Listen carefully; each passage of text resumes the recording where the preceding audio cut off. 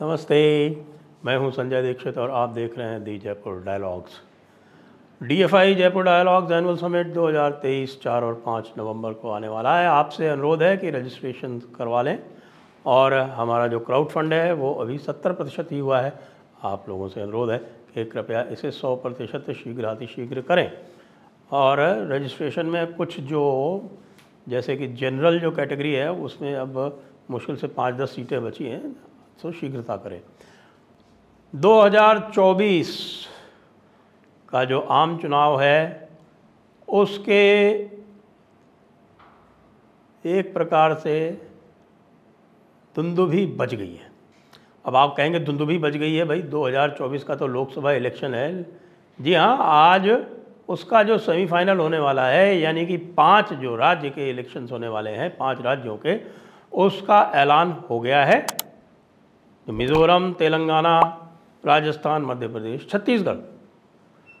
तो जैसा कि आप लोगों ने सबने सुना होगा, आप उसके हमें बहुत आपको बताने की आवश्यकता नहीं है, क्योंकि हम आज इन 5 राज्यों का विश्लेषण करेंगे। और ये बता दें आपको कि आज से ये कार्य आरंभ हो रहा है। 10 नवंबर को पहला इलेक्शन मिज़ोरम में है, 10 और 17 को छत्तीसगढ़ में है, 17 को एमपी में है, 23 नवंबर को राजस्थान में है और 30 नवंबर को तेलंगाना में। अब इसमें मिज़ोरम को तो देखिए कि मिज़ोरम में तो कोई भी जो, ना तो वहाँ बीजेपी है ना वहाँ कांग्रेस है, वहाँ तो लोकल इश्यूज चलते हैं और लोकल मुद्दों पे चुनाव होते हैं, लोकल पार्टीज़ ही लड़ती हैं। कोई मिज़ो नेशनल फ्रंट, कोई उसके दूसरी तरफ वाली दूसरी पार्टी, तो उसकी तो कोई चर्चा करने का कोई अर्थ विशेष है नहीं। बात आती है, सबसे पहले हम करेंगे बात तेलंगाना की। तेलंगाना में 1 वर्ष पूर्व तक, आपको याद हो जब हैदराबाद का म्यूनिसिपल इलेक्शन हुआ था तो उसमें बीआरएस के नाकों चने चबवा दिए थे भारतीय जनता पार्टी ने। उस समय वहाँ बांडी संजय कुमार उनके अध्यक्ष थे और यह लगने लगा था कि भारतीय जनता पार्टी जो है वहाँ नंबर 2 की पार्टी हो जाएगी। हमने इसका पूरा सर्वे कर लिया है, लेकिन सर्वे के नंबर अभी मैं आपको इसमें नहीं बता रहा हूँ। मैं आपको मोटे मोटे जो इश्यूज बता रहा हूँ और आपको एक मोटी आपको एक जानकारी दे रहा हूँ। नंबर्स तो हम आपको डिटेल में बताएंगे अभी कुछ दिनों में। तो तेलंगाना में भाई साहब बहुत गलतियाँ की भारतीय जनता पार्टी ने, नहीं तो वो निश्चित रूप से बीआरएस को डिस्प्लेस करके 2 नंबर की पार्टी तो निश्चित ही बन जाती तेलंगाना के इस चुनाव में। पहली गलती उन्होंने ये की कि आप याद करें कि पिछले इलेक्शन में 2018 में भारतीय जनता पार्टी को बहुत बड़ा झटका लगा था और वो केवल 1 सीट जीत पाए थे, और वो 1 सीट थी घोषा महल की, और वो भी जीती किसने थी? टी राजा सिंह ने। अब इन्होंने टी राजा सिंह को पार्टी से निकाल दिया, यानी सस्पेंड कर दिया। अब ये एक महान मूर्खता थी, अपने सेक्युलर क्रेडेंशियल्स दिखाने के लिए, जिसका कोई मोल नहीं है किसी के पास में। आप कितना ही सेक्युलर बनने का प्रयास करते रहें, आपको ब्रांड कर रखा है हमारी लिबरल ब्रिगेड ने, आपको ब्रांड कर रखा है हमारी इस्लामिस्ट ब्रिगेड ने। तो आप कितना भी ये कहने लगे कि साहब कि हम जो है वो मोहम्मद साहब की बड़ी इज्जत करते हैं और उनके बारे में कुछ कह दिया, जबकि राजा सिंह ने किसी का नाम नहीं लिया। टी राजा सिंह ने जानबूझ के किसी का नाम लिया ही नहीं, तो एक कहानी सुनाई थी, और वो कहानी जो है आप जानते हैं हदीसों में मौजूद है। सही बुखारी 5134, सही मुस्लिम 1422b और अन-नसाई 3178। अब आप मुझसे मत पूछिए मैं क्या कह रहा हूँ, ये जो मैंने रेफरेंस दिए हैं खोल के पढ़ लीजिए, गूगल कर लीजिए। तो सबसे पहला तो इन्होंने बहुत भारी मूर्खता ये की कि इन्होंने टी राजा सिंह को इन पार्टी से कर दिया सस्पेंड।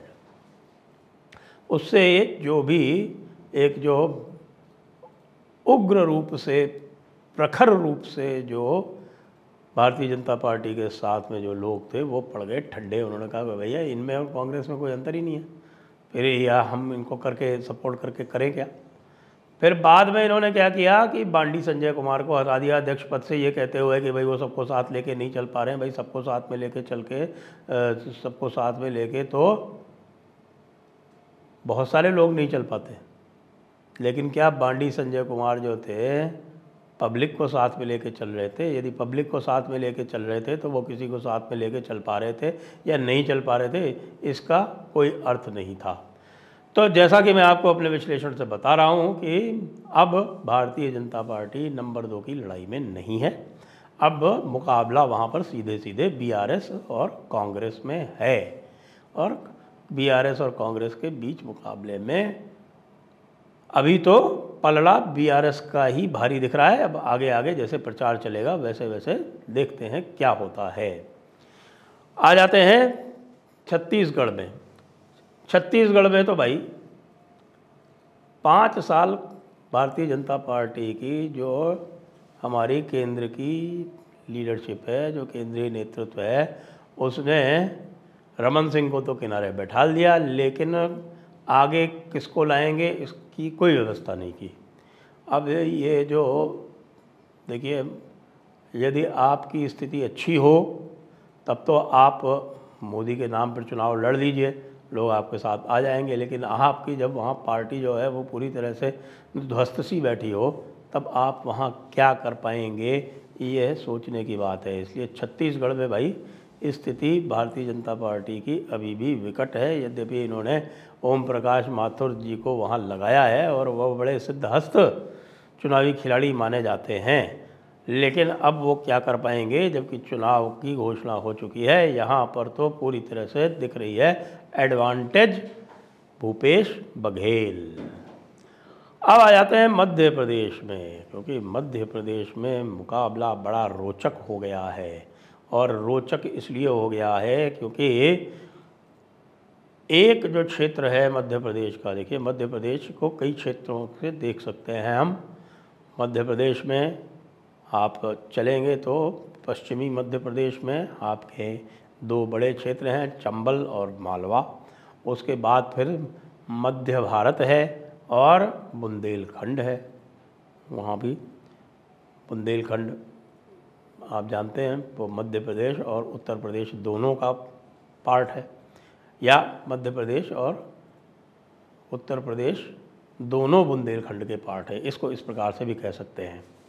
और फिर आ जाता है आपका महाकौशल क्षेत्र, और महाकौशल क्षेत्र के बाद फिर आपका आ जाता है निमाड़ क्षेत्र।